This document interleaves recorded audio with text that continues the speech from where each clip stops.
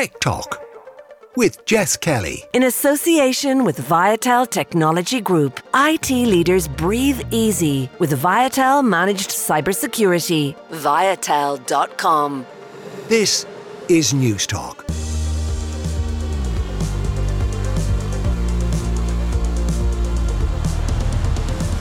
Welcome along to Tech Talk. This is Jess Kelly with you here on News Talk. Coming up over the next hour, Bobby Healy of Manna will join me to talk about the company's continuous expansion and changing the game when it comes to food delivery. Carl Henry will talk through the key metrics for measuring your health with a wearable. And as ever, I'll answer your tech questions. If you want to get in touch, you can do so by emailing techtalk@newstalk.com, or you'll find me on Instagram at JessKellyNT. But we're going to start with Bobby Healy of Manna Drones. Bobby, how are you? I'm very good, Jess. How are you? I'm great. I always get excited talking to you because you are, and I mean this in the nicest way possible, but you are kind of the mad scientist type tech entrepreneur that I love talking to, because your vision and drive kind of just, it gets me a little bit buzzed for what's going on in the tech world. As we've spoken about a million times on this show with you, Manna Drones is continuing to go from strength to strength. Can you just bring us up to speed with what's happened over the last few months since we've spoken to you? Sure. Last few months, we got our European-wide BVLOS license, which means we can fly any number of aircraft per operator. So full beyond visual line of sight, which technically is a big deal. We're the only ones in the world to have anything like that. And then, as probably everyone's aware, we launched in Blanchardstown, D15 actually more appropriately, and we're flying about a 4-kilometre radius from Blanchardstown Shopping Centre, which means we can reach about 150,000 residents, 43,000 air codes, and that is the world's largest location of drone delivery now. Like, it's incredible how what seemed like a mad vision. I remember talking to you on a casino floor in Las Vegas a few years ago about this notion, and hearing the vision, and I was kind of nodding along going, yeah, Bobby, sure, I'll talk to you in 20 years when this gets going. What was the thing? What was the key to unlocking the potential of Manna and making this go from an idea on a post-it note to the reality? I mean, the biggest differentiator, like, we have a good tech team. We've raised, a ton of venture capital, and, a really strong team in Manna. There's 120 of us now. But the big difference, in perspective, right, Ireland now is the most important place in the world for drone delivery to back gardens. And it's largely because Europe has a great solid set of regulations, which usually is not what you want, but in our case, regulations are exactly what you need. Regulations to govern safety, both air and ground safety, governance of the airlines, processes, all that stuff. So Europe has played a blinder there. It's ahead of the rest of the world. And then within Europe, the IAA and the Irish Aviation Authority that regulate us in Ireland have been a partner in this and have made it, I won't say easy, in fact, quite the opposite. They've made it really hard to get regulated, but they've been a willing partner that's invested on their side to make it happen. And as we speak today, Ireland is the best place in the world to launch a drone delivery program. And it's because of strong government policy flowing into strong regulation of the airspace. Yeah, tech entrepreneurs, I'm sure you have kind of a love-hate relationship with regulation, but as you just explained there now, it's actually a good thing, because it kind of stops people bitching and moaning going, oh, it's unregulated, or they're doing what they want. What are the considerations that you guys need to take into account when it comes to this deliveries, like the last mile delivery? So for example, if I'm in Dublin 15 and I want to get a burrito or whatever it is, what are all the hoops that you guys have to jump through to enable me to get my food that little bit quicker? Yeah, I mean, so we're licensed. It's called an LUC. We're essentially a licensed airline, and our operation, everything we do, the way we do it, every interaction with the general public and our staff on the aircraft is all documented and approved by the regulator. So we have to do it a specific way that we've agreed with the regulator. And so there's no question mark. If any member of the general public wants to know how we operate, well, we're governed or regulated, should I say, by the IAA, and they can either ask us or the IAA. And the laws that we operate under are actually EU-wide laws. So it's all very clear And the population that we fly over can feel very safe that we're flying a safe operation with no compromise on safety, neither in the air for general aviation. If you're flying into Dublin Airport, there's no risk of our drones going anywhere near there. And similarly, if you're living in D15 and you want to know what's going on, all the rules and all of our permissions are very clearly documented. So I think it's transparent. I would say I won't say next level tough, but it's very, very tough to get regulated in this space. And, most people don't realize this, but the IAA, our aviation authority, is one of the most industrial ones in Europe because 90% of transatlantic flights fly through our airspace. So you have a very industrial scale. And I would say, obviously all eyes on safety, but also a very commercially expedient regulator that's enabled the industry. And you're going to see a ton of drone technology companies coming to Ireland, I would say, as a result of that. And that all sounds great in terms of the delivery of service, as well as the opportunity that comes from this type of technology. But one of the concerns that often gets raised is, like you just alluded to it there, just how precious our airspace is. So what's the boundaries, or what are the parameters to ensure that there isn't sort of a mid-air drone clash or crash or whatever might potentially dreadfully happen? Yeah, I mean that's actually a surprisingly easy part of what we do. Like allocating the airspace between us and, for example, Google have a drone delivery project called Wing. They're flying in Terenure. They were flying in Lusk right beside us in Balbriggan as well. And both our companies have joined up our airspace management systems so that before we take off, we let them know. We tell them the airspace we're going to use. We allocate it and off we go. Completely safe, deterministic, no risk at all, and actually not difficult to do.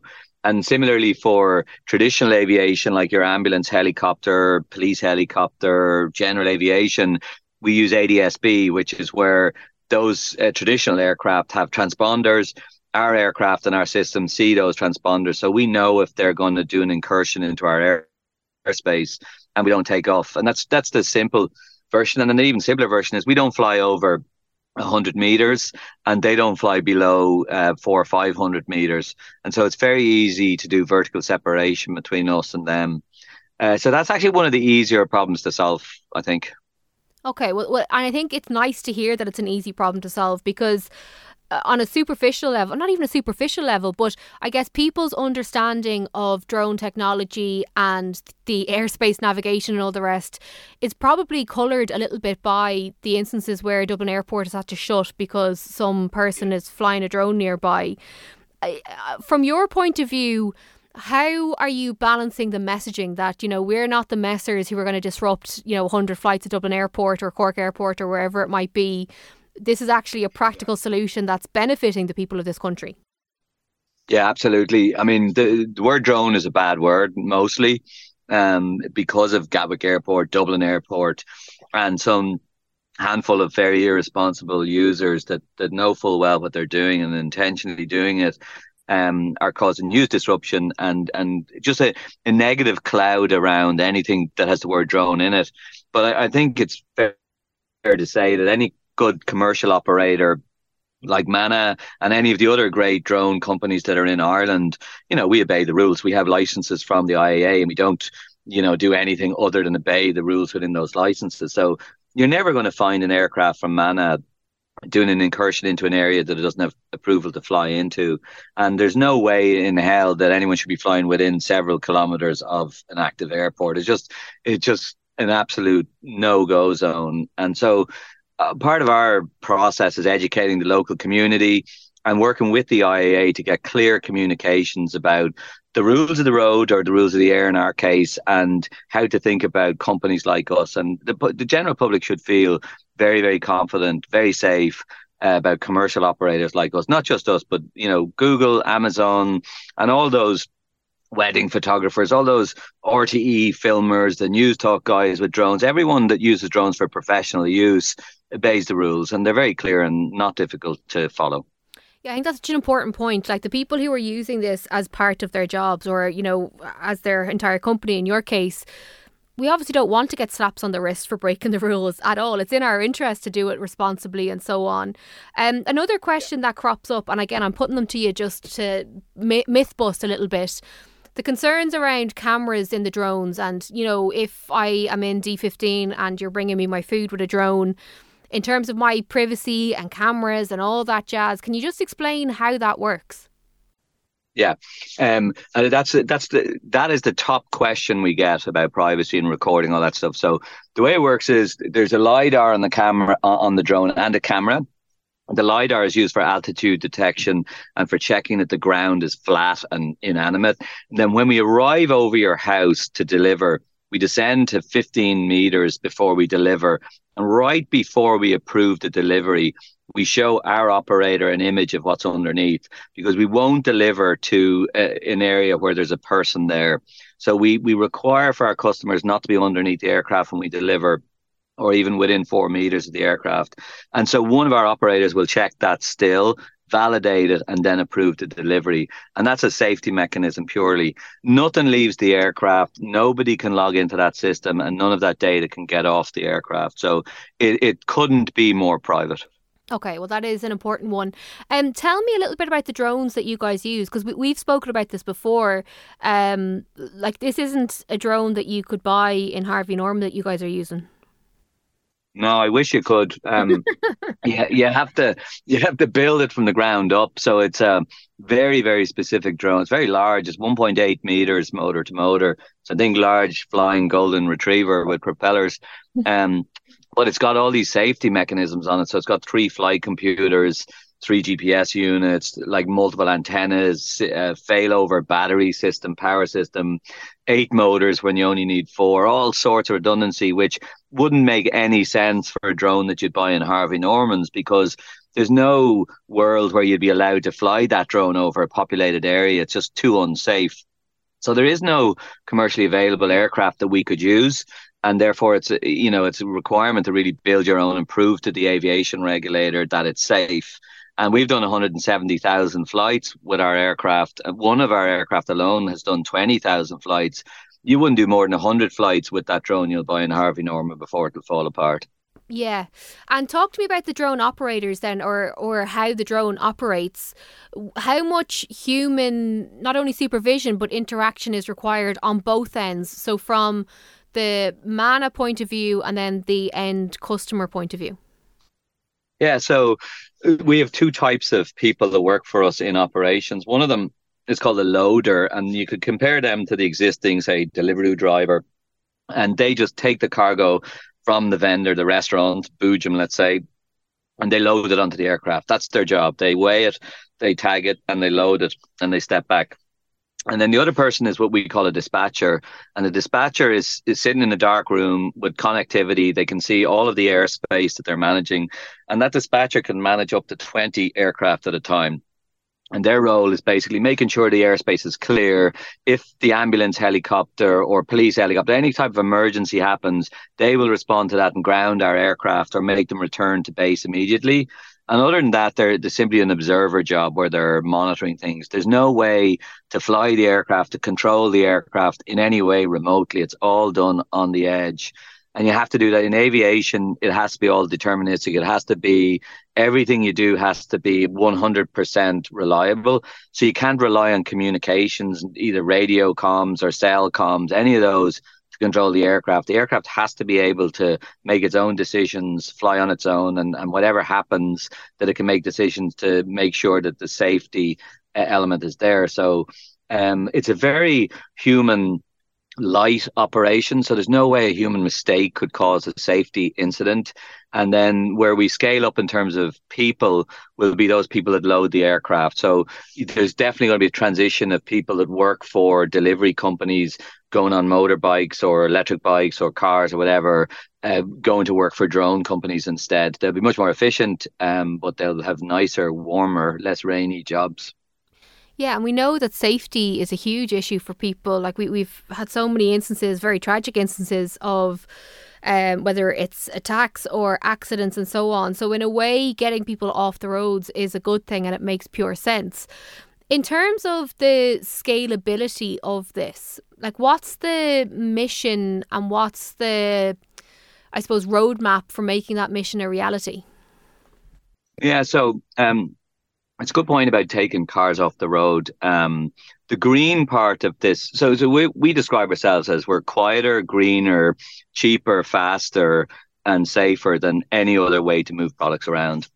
And we've already flown 3,000 kilometers in Blanchardstown, and the equivalent journeys by cars would have been about 8 to 9,000 kilometers.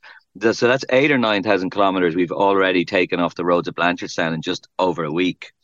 So if you expand that, the food delivery industry today does 5.2 billion deliveries a year across the world, top five aggregators, and it's growing at 15%. Our mission is, look, we produce zero CO2 when we fly. Our end-to-end carbon footprint is less than an electric bicycle doing the same journey. So if we can knock any percentage of those 5 billion road-based deliveries off the road, that's a pretty good result. And from a Manna point of view, like, is that something that you're ready, willing and eager to do? Like, is it scalable at the drop of a hat from your point of view, or is it came or came? I wish. This is as hard a business as you could imagine to scale, because we have to manufacture robots, we have to deploy them, and we have to operate them. So we're not going to be licensing the technology to anyone else. So think of us as an aircraft manufacturer, an airline, an airport, and the retailers within the airport. So for us to scale in numbers, Ireland needs about 5,000 aircraft for full production for really to be operating the whole country. UK needs about 55,000 aircraft. The United States need about 600,000 aircraft. So the numbers are mind-boggling. And just for the UK market, for 10% of the UK market, we would need to invest about $500 million just to power that.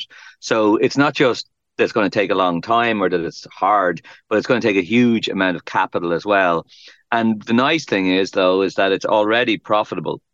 So every flight we do it costs us less to operate than the revenue we get from that flight. So the fundamentals of the business or the unit economics are solid. And so it's not like, ride hailing, taxi hailing, where they lose money in a lot of orders, or even existing food delivery that loses a lot of money for a lot of orders. We're already at a point where we can make money if we did scale this business. So good fundamentals, which means it's a very investable business. I need to ask you before I let you go about AI, because it's the only thing people are talking about in the world of tech for the last, 18 months or so. I haven't heard of it. Trust me, Bobby, this is a good tip for you now. But I just wonder, like, when you look at AI and you look at some of the conversations that are going on, aside from Manna, but just when you look at the tech landscape, like, AI's been around for a long time, right? Do you buy into this hype? Or are you a little bit of a cynic like me, going, keep calm and carry on, and let's just feel our way through it before we put our life savings on it? I hate to tell you this, but I'm very excited about it. Bobby. It doesn't impact our business because AI is, probabilistic models, non-predictable stuff. Doesn't work very well when you're talking about safety. So it's not really useful for us. But I'll give you an example. Last night I was writing some security code, right, that connects to our cameras that we have at the base. And those cameras look at the takeoff pads and landing pads for the drones. And that code now that I wrote took me about 2 hours, detects people going towards the pads and stops the aircraft taking off if they're going near the pads, right? That would have taken me a month to write in the good old days. I wrote it in one night with ChatGPT and it worked. So the answer for companies like us and most other companies is these technologies are going to make your employees, everyone around you, much more productive if they embrace them. Programmers, engineers, marketing people, copywriters, you name it, they should be able to produce 5 to 10 times as much. So that's exciting because it means the world's going to get a lot more, it's going to go a lot quicker in building whatever solutions we need built. Okay, let's just flesh this out briefly then, right? So if that's the case and people can produce more, is it going to make us dumber, or is it going to make the skills that we have more valuable and we're just going to get more from those skills that we as human beings have? Well, it's gonna change the way. So the programming is an example because that's my thing, right? Yeah. I'm a programmer, and programmers always think that they're gods, right? We all think we're the best programmer we've ever met, but actually it's just a trade. It's logic. It's sequences, steps, and being able to remember them and creating large Lego buildings out of small Lego blocks. That's programming.